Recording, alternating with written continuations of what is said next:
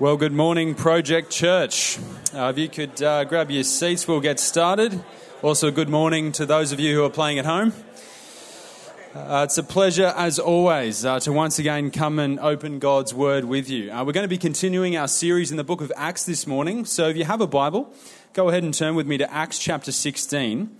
And I'd like to begin this morning by reading verses 11 through 40. Fair bit of content to get through this morning. Acts chapter 16, verses 11 through 40. This is what it says. So, setting sail from Troas, we made a direct voyage to Samothrace, and the following day to Neapolis, and from there to Philippi, which is a leading city of the district of Macedonia, and a Roman colony. We remained in this city some days. And on the Sabbath day we went outside the gate to the riverside, where we supposed there was a place of prayer. And we sat down and spoke to the women who had come together. One who heard us was a woman named Lydia from the city of Thyatira, a seller of purple goods who was a worshipper of God. The Lord opened her heart to pay attention to what was said by Paul. And after she was baptized, and her household as well, she urged us, saying, "If you have judged me to be faithful to the Lord, come to my house and stay." And she prevailed upon us.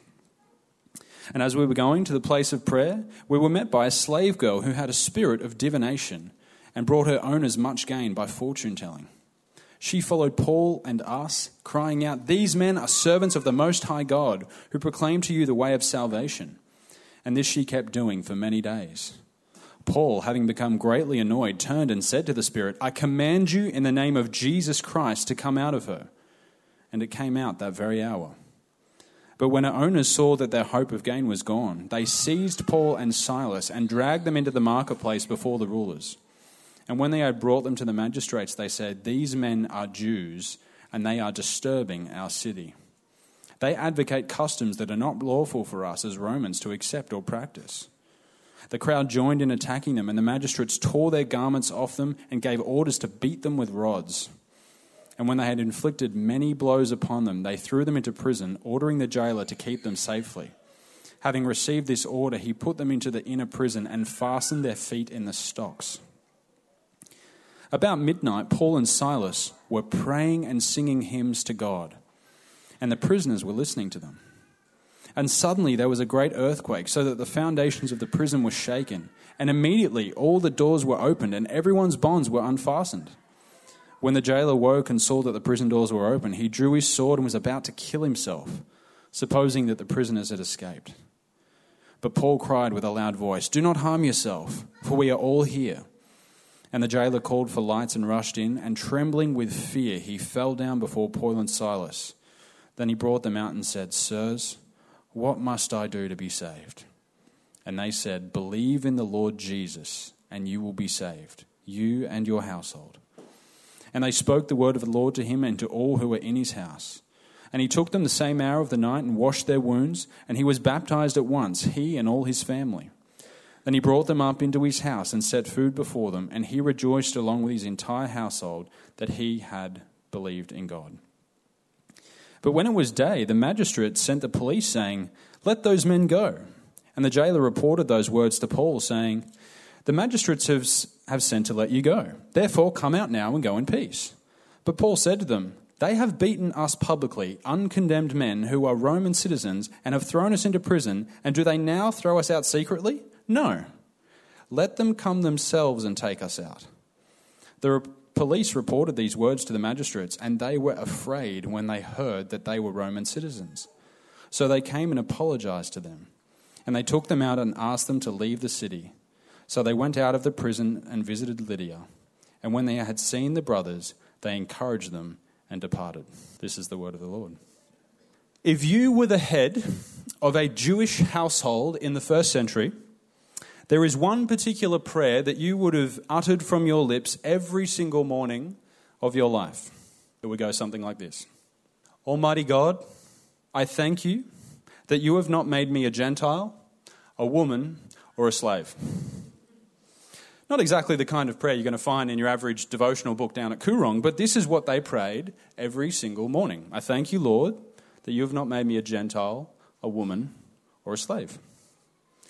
You see, the Jews, as we've seen repeatedly throughout the book of Acts, they harbored this unfortunate degree of ethnocentricity.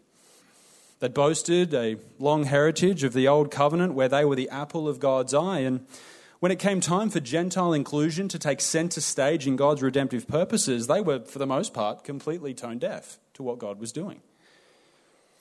But as we enter the 16th chapter of the book of Acts, we see Luke taking out his next hammer, as it were, as if the Jerusalem Council wasn't enough, and he's driving the nail of God's redemptive purposes even further by highlighting the fact that when the gospel went to Philippi, God rescued who? A Gentile, a woman, and a slave. The very people who the Jews utterly despised were welcomed into the family of God. Now, not to be racist or sexist, but through first century lenses, if you handed Acts chapter 16 to your average betting man punter down at Randwick Racecourse on a Saturday, if they read this account, they'd say, oh, look at that. God backed a couple of roughies. That's the idea behind Acts chapter 6. So accordingly, Acts chapter 16, we're calling this morning's sermon Unlikely Converts. A Gentile, a woman, and a slave. So let's pick up the story again in verse 13. And on the Sabbath day, we went outside the gate to the riverside, where we supposed there was a place of prayer. And we sat down and spoke to the women who had come together. One who heard us was a woman named Lydia from the city of Thyatira, a seller of purple goods who was a worshipper of God. The Lord opened her heart to pay attention to what was said by Paul. And after she was baptized, and her household as well, she urged us, saying, if you have judged me to be faithful to the Lord, come to my house and stay. And she prevailed upon us. Now, if you were with us 2 weeks ago, you'll know that in the night, Paul had a vision of a certain Macedonian man who was urging him to come over to Macedonia to help preach the gospel in that region. And so, in collaboration with Silas and Luke, he concluded from the vision that God had indeed called him to go to Macedonia. And here they are now. They've taken a couple of voyages aboard a ship. They've arrived in Macedonia, and the question we might ask ourselves is, okay, where's the Macedonian man? Where's he at? He's not there. I mean, in terms of the vision they received, this missions trip was shaping up to be a simple case of following the yellow brick road. But they arrive only to discover there's no welcoming committee for them at all. The back end of verse 10 says they remained in the city for some days. And let me tell you, if I was on this particular journey with them, I probably would have been scratching my head. I probably would have been tapping Paul on the shoulder saying, hey mate, tell me again, what exactly did you see in the vision? Like, it was Macedonia, right? You see, like what we looked at 2 weeks ago, this is yet another reminder of the often perplexing ways in which God leads and directs us. You ever experienced that? The big, clear, exciting 3D colour vision on the front end of the journey, only to discover the occasional two-dimensional breadcrumb thereafter. It's frustrating, right? But this is often how God works. But having said all that, take a look at Paul. This man is no novice when it comes to discerning God's direction for his life. He doesn't just sit on his hands. He actively seeks out those he can evangelize. See, as I shared a few weeks ago, Paul's typical missionary strategy as he entered a city was to go and look for the local synagogue, and then he'd work his way out from there. But it became apparent to Paul after days of searching that there was no synagogue in Philippi. You see, to have a synagogue, you had to have at least 10 Jewish men present. That was considered the critical mass in order to constitute a synagogue. So with the Jewish population being so scarce there in Philippi, the relative handful of Jews in the area would conduct worship services by water, because you needed water for some of their ceremonial rites. So with Paul's intimate knowledge of the Jewish practices, he's made his way to the riverside looking for some Jews, and lo and behold, he finds his first opportunity for gospel ministry. And one of the women who was present that day, as Paul shared the good news of the gospel, was a woman named Lydia. We're told she was a God-fearer, which is that kind of halfway fence-sitting Jew that we spoke about a couple of weeks ago, and she was a seller of purple goods. Now, that actually tells us a fair bit about her line of work. If you were a dealer of purple goods in the first century, you were supplying clothing for the rich and the famous, even royals. So think less big W, more Dolce & Gabbana. That's the kind of trade this woman is in. She's a successful businesswoman. But as Paul shared the gospel, we read one of the most incredible, even majestic sentences in all of the New Testament. It's there in verse 14. The Lord opened her heart to pay attention to what was said by Paul. Wow. What a statement. But then what do we do with it? I've shared this story with some of you before, but about 5 years ago now, I actually volunteered to help the Red Frogs down on the Gold Coast. It's probably no shock to you, but I'm not the world's best Red Frogger. I lack the necessary yahooing energy that often comes with the role. I was a team leader, and whilst most teams are still continuing out past midnight, I normally had things wrapped up by about 11:30. What can I say? I can't run with the young pups anymore. But one of my fellow Red Froggers who I was sharing a room with that week, you have to bunk together in Surfers Paradise during schoolies. And I asked him, what's your testimony? How did you come to know Jesus? What's your story? And without quoting him verbatim, he basically said, well, I was doing my own thing. I was rebelling against God in my sin, basically just sharing a garden variety testimony, life before Christ. But then he went on to share a bit that I do remember verbatim because it struck me as being quite odd. I've never forgotten it. He proceeded to say that after years in rebellion, I saved myself. Those were his words. And then I saved myself. That's how he concluded the testimony. Sorry, what?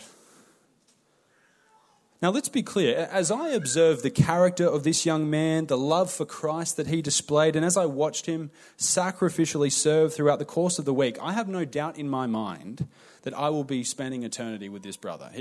He's my brother in Christ, most certainly. But how do we square away that phrase, and then I saved myself, with verse 14? The truth is we can't. You see, one of the great temptations for we the redeemed is to attribute our own salvation to our own choices, our own self-determination, and our own willpower. But that's not what goes on in salvation. Now listen, it is absolutely true that human beings play host to the instrument of free will. Some of you may need to be reminded of that today. Christianity is not fatalism. God's sovereignty does not mitigate human responsibility. Every single day, you and I have choices, and our decisions matter. However, with respect to God and our salvation, our hearts are totally incapable of responding to him unless he first intervenes.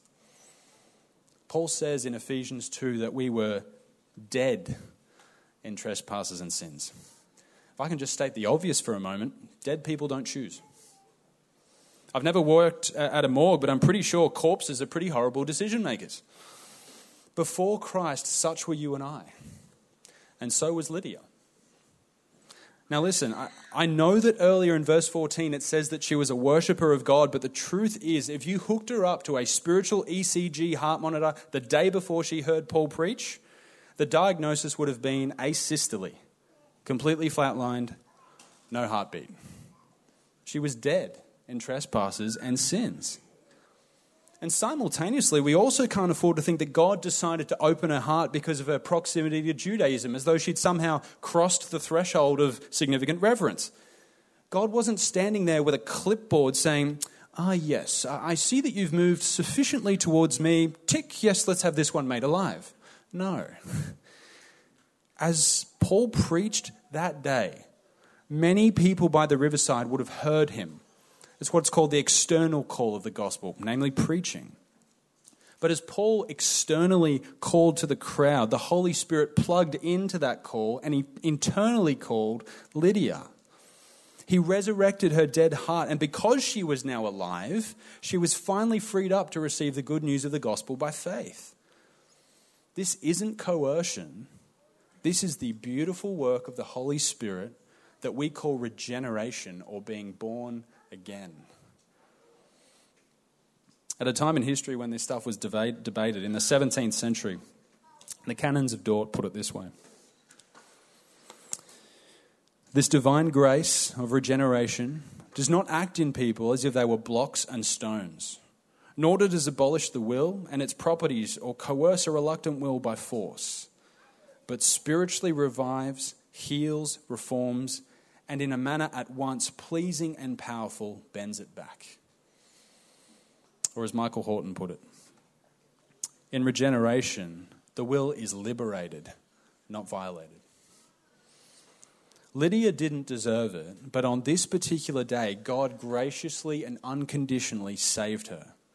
And as far as the Bible tells us, she was the first European convert in the history of the church. A woman, one despised by the Jews. Paul said it best in Galatians 3, there is neither Jew nor Greek, there is neither slave nor free, there is no male and female, for you are all one in Christ Jesus.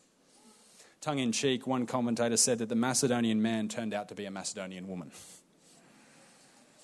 She was subsequently baptized and along with her household, and she begins to demonstrate the evidence of her new life in Christ by extending hospitality to Paul and the others. Listen, that verse 14 should excite your evangelism. How can we know that our evangelism isn't just a waste of time? Well, because we can embrace the fact that making dead hearts come alive is way outside our scope of practice. That's God's job. We're just the messengers. But he does promise to use the means of our gospel proclamation to do so. So let's not be ashamed to share the gospel. Let's keep reading verses 16 through 18. As we were going to the place of prayer, we were met by a slave girl who had a spirit of divination and brought her owners much gain by fortune-telling. She followed Paul and us, crying out, "These men are servants of the Most High God, who proclaim to you the way of salvation." And this she kept doing for many days. Paul, having become greatly annoyed, turned and said to the spirit, "I command you in the name of Jesus Christ to come out of her." And it came out that very hour. Now, I imagine today that there would be considerable variation around the room about how we all just received the 3 verses I just read. For some of you, you may consider yourself a child of the Enlightenment and you've written them off completely. That's ridiculous. I don't believe in the supernatural. I'm done here.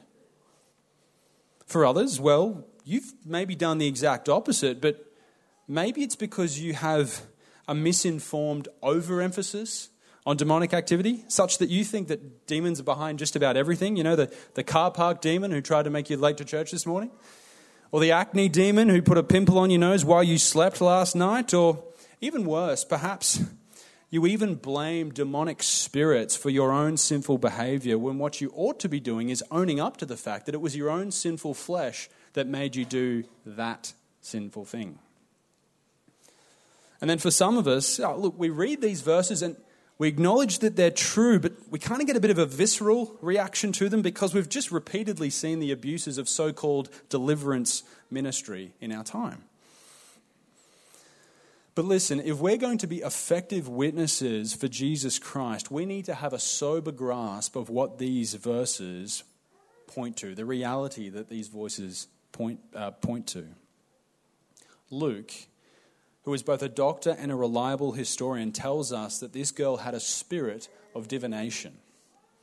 In the Greek, that translates something like spirit of Python, or a Pythonic spirit. It's a spirit that had something to do with a snake. I heard some curious sermons on that growing up. If someone had a bit of a low time in their life, it's like, do you think it's possible you've got the spirit of Python? Your faith seems coiled. I don't think that's what it's talking about. Now, commentators vary here, but the common thread is that the python was associated with the Greek god Apollo.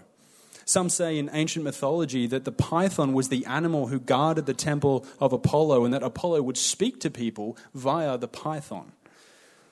And so it seems that this slave girl had become entangled in the cult worship of Apollo, had become possessed by a demon in the process, and now she was being traded out by her owners as a pythoness of sorts, a fortune teller.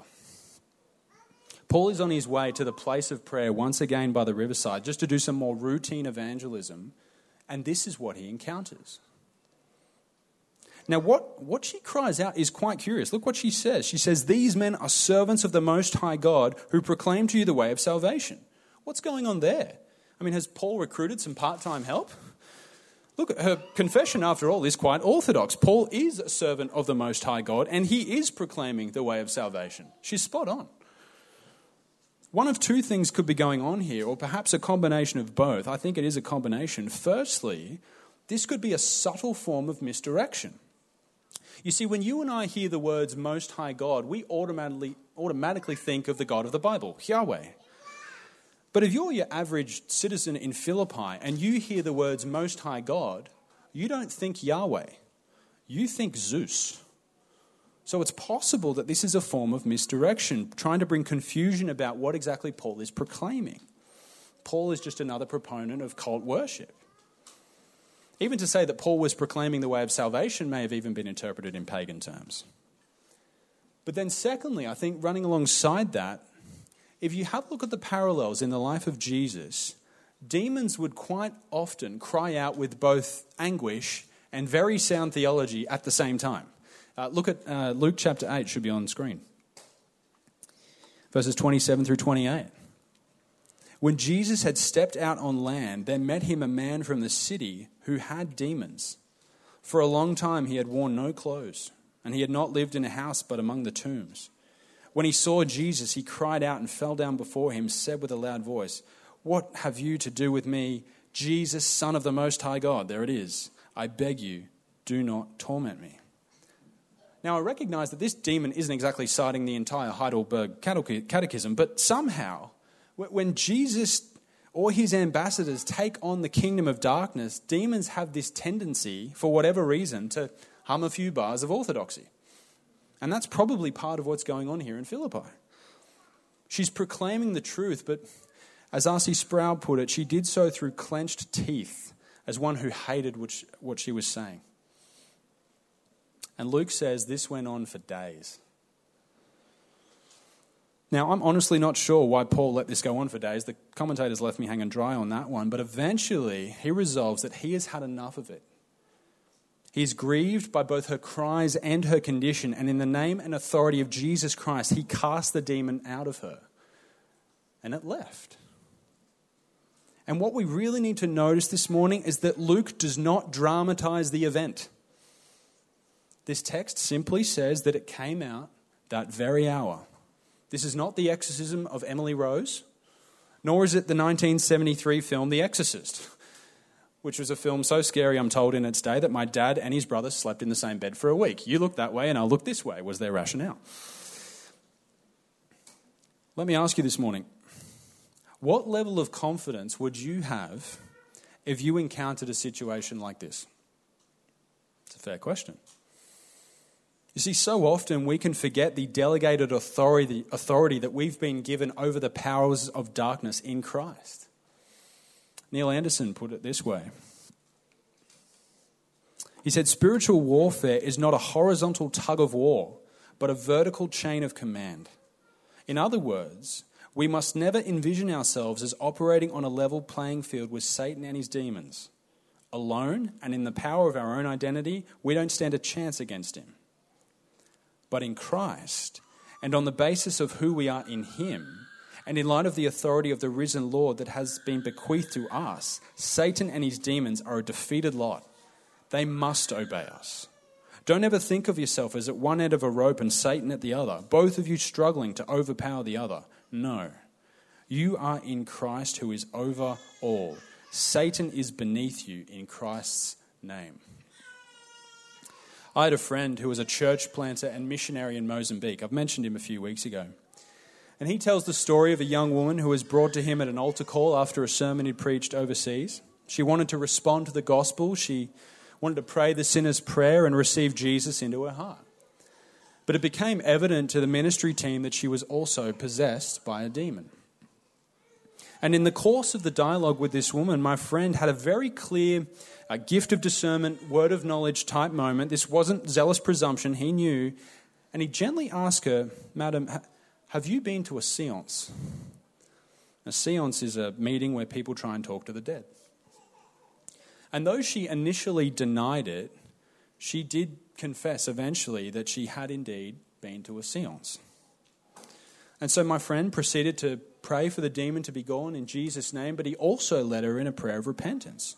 And he said to her in a very calm manner, "Young lady, I want you to say, 'I turn my back on you, Satan, and I want to make Jesus the Lord of my life.'" Can you repeat that after me? Well, as she went to utter these words, she initially struggled to get them out. I couldn't say it. The demon was resisting her. What did my friend do?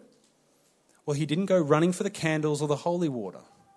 He maintained his cool, reminding the demon of the authority he had in Christ, and he continued to resist him, and it fled.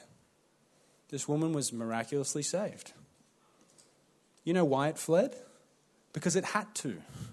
It didn't have a choice. Jesus said it in Luke 10:19. "Behold, I have given you authority to tread on serpents and scorpions and over all the power of the enemy, and nothing shall hurt you." Let's be reminded this morning that that statement there is an all play for anyone who's in Christ. So, the serpent was tread on, and this slave girl was graciously saved. Now, the text doesn't explicitly say that she was saved, but in the context of the gospel sandwich that she sits in between the two conversions, I think her conversion's implied. That would be my opinion on that. But then, as F.F. Bruce put it, when Paul exercised the spirit that possessed her, he exercised their source of income as well. Conscious of time, I won't reread the rest of this account, but you see, the Romans in Philippi were a different breed. They were a particularly proud group, very, very loyal citizens to Rome. So now realizing that their wallets would be getting very light, these slave girls' owners dragged Paul and Silas to the magistrates, and they leveraged not only the local patriotism, but the local anti-Semitism to their own advantage. And they falsely accused Paul and Silas as being a menace to society, which was the ultimate no-no in Philippi. You didn't want to do that. And they cop a ripe old flogging. Do you notice they're not counting strokes either? This isn't a synagogue flogging where it's 40 minus 1. It says they were given many blows. Exact number not specified. They were severely beaten. And you also notice this is a pre-trial flogging. The idea in those days was that if you wanted to get truth out of people, you had to beat them up a bit first, and then you'd get the truth out of them. Doesn't make a lot of sense to me, but this is what was done. No trial, straight to the flogging. They were then thrown in prison with their backs cut to shreds, and then to add insult to injury, they have their feet put in the stocks, which may have been just an additional level of security, but highly likely an additional method of torture, having their feet crushed. How would you be feeling about the Macedonian call at this point? Come over here and help us. Whack, whack, whack, bang, into prison. That's their experience. Listen, the marginalization of Christianity in the West hasn't quite reached this level yet, pre-trial flogging, but the momentum that secularism is gaining is certainly pushing us in that direction. Christians are more and more being perceived as menaces to society, and I have to ask myself often, am I grounded enough in my convictions that if preaching the gospel was deemed by the state as hate speech, would I still continue to preach and be willing to go to prison for my faith? That could happen in my lifetime. It's definitely happening in the East, and it's starting to happen in the West. You see, we have sat under the protection of Christendom for so long now that when the headlines come in about the marginalization of the church and the moral decay of society, sadly, our knee-jerk reaction is to only ever think in apocalyptic categories. Yep, this is bad. Oh, Jesus will be back tomorrow. Yep, this is the end. Batten down the hatches. Jesus is coming back. We adopt this automatic posture of pessimism and forget that Christians have navigated this sort of thing and far worse for 2,000 years. We're not the first on scene to persecution. Michael Horton said, "The church militant is that part of the world that has been seized by the Spirit, freely answering its amen to Christ, that contradicts the no of the powers of this present age." Take a look at Paul and Silas. In prison, backs bleeding, feet aching, praying and singing hymns to God. Whoa. what kind of interpretive grid are they operating off? They're joyfully singing, shout to the Lord, but if it were me, I'd probably be shouting at the Lord. God, get me out of here. This really hurts. This is an otherworldly response from Paul and Silas. They'd clearly embraced the principle that Paul would later write to the church in Philippi, rejoice in the Lord always. Or as the early church father Tertullian put it, the legs feel nothing in the stocks when the heart is in heaven. Now, suppose for a moment you're the leader of a grand empire. Some of you like that thought better than others. And you've got a bunch of very strong, very capable, seasoned veteran, retired soldiers who fought in many battles for you on your behalf and perhaps even gone into battles that they didn't always support.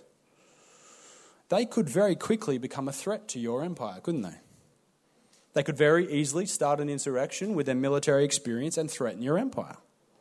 So what are you going to do to keep them on your side? You give them a really cushy job.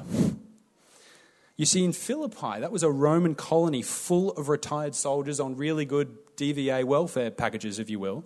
And the jailer in this case is one such Roman soldier. You see, in prisons today, prison guards have a really hard job. The attrition rate is actually really high for prison guards. I mean, they really have to keep their wits about if they don't want to get assaulted. I mean, prisoners are allowed to roam around a lot more. They lift weights, play ping pong, and they can use cunning strategies to devise weapons and often attack a guard. You've got to have your wits about to do that job. But I imagine in the first century, if they're always locked up with their feet in the stocks, it's a slightly easier job, I imagine, less likely to attack you. This was considered a cushy job in Philippi. But this cushy job had one rule. If the prisoners get out, you're dead. That's how it operated.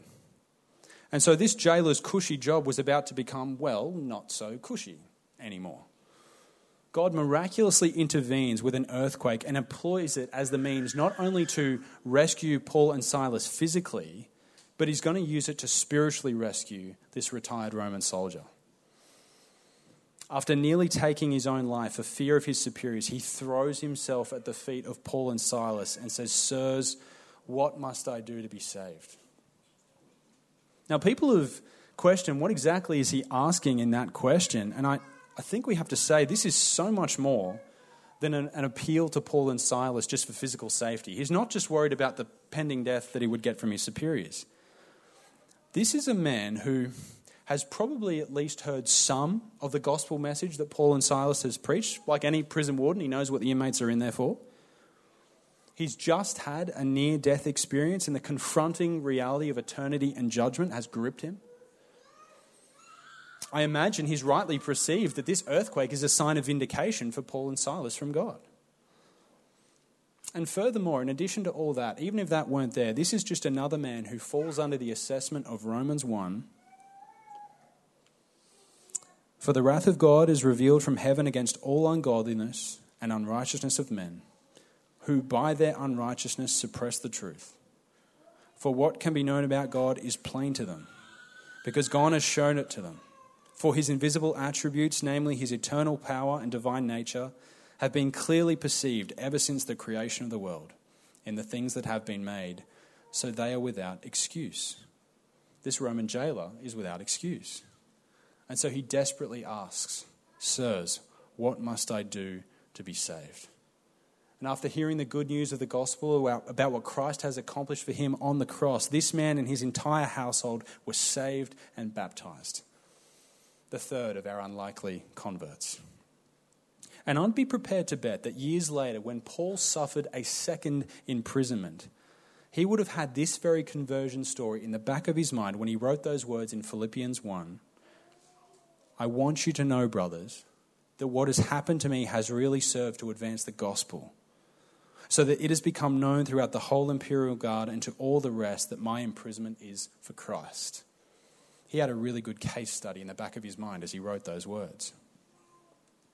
Now, before we move on, allow me a brief theological excursion here. Just a point of interest. If you look closely there at verses 31 to 34, you'll notice there's this repeated mention of the jailer's household.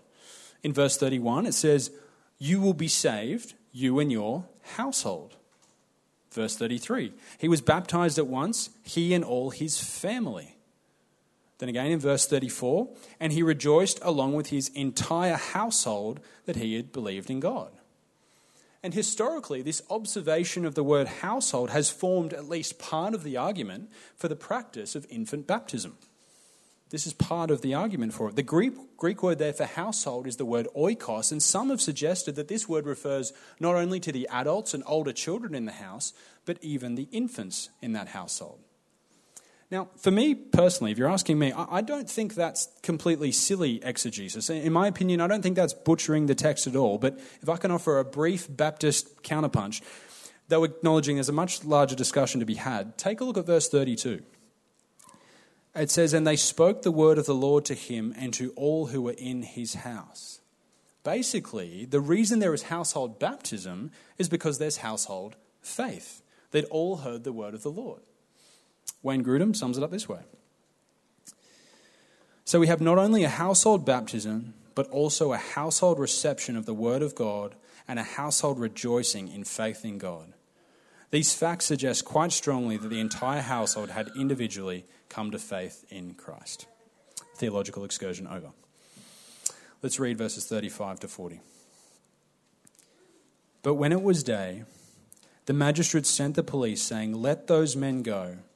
And the jailer reported these words to Paul, saying, the magistrates have sent to let you go. Therefore come out now and go in peace. But Paul said to them, they have beaten us publicly, uncondemned men who are Roman citizens, and have thrown us into prison. And do they now throw us out secretly? No. Let them come themselves and take us out. The police reported these words to the magistrates, and they were afraid when they heard that they were Roman citizens. So they came and apologized to them. And they took them out and asked them to leave the city. So when they went out of the prison and visited Lydia, and when they had seen the brothers, they encouraged them and departed. I began this sermon by highlighting that Acts chapter 16 is designed to show us the unlikely converts that came to Christ on this second missionary journey. Just take a look at them for a moment. This is a brand new church consisting of a retired Roman soldier, a slave girl, and a businesswoman. I mean, what kind of discussions are they having in their community group? Sam and Anish, do you want to run that one? What a weird bunch. It's a little bit like the movie Ice Age, where you've got a mammoth, a sloth, and a saber-toothed tiger all in the one herd. It's a weird bunch. Look at the collective noun Luke uses to describe them there in verse 40. And when they had seen the brothers. Luke is highlighting that these three previously unconnected citizens of Philippi can now be described as siblings in the family of God. What a story. As Peter explained last week, what connection would any of us have in the room with one another apart from Christ? Probably none. There's a sense in which we can say we're a weird bunch. Yet in him, we've been made family. Now, why is Paul being so difficult when it comes to leaving this prison? Let me tell you, if I were him and I'm being offered freedom, I'm bolting out the door. I'm on the first boat to Caesarea. That is assuming my feet can run after being in the stocks, but nonetheless, I'm doing my best to bolt out the door. But what does Paul say? No, you put us here, you come escort us out. He's making a bit of a scene, right? Why? You see, Paul was a Roman citizen, and it was strictly forbidden to beat up a Roman citizen. If they found out that's what they'd done, the men who administered the flogging would have got a flogging of their own. But they had done so without knowing of his citizenship. And it's only now, though he could have done it earlier, that he chooses to reveal it. What's he doing? He is deliberately providing political leverage for this newly formed church in Philippi. Jim Boyce put it up this way. Why did Paul insist on that? I think he had in mind the safety of the church he was to leave behind. He wanted to do everything he could to establish and protect it. And perhaps that is even why he did not declare that he was a Roman citizen when they were about to beat him earlier. He declared so in a later incident in Jerusalem. It may be that he did not do it here in order to place the magistrates in a difficult position and so provide a basis for the future protection of the church. Paul willingly copped a brutal beating for the sake of this newly formed church of just 3 members. If that doesn't echo the gospel-shaped life, I don't know what does. You see, the cross of Jesus Christ had not only saved Paul, but it had captivated his heart to such a degree that he was willing to follow in the footsteps of his Saviour and live sacrificially for the sake of God's church.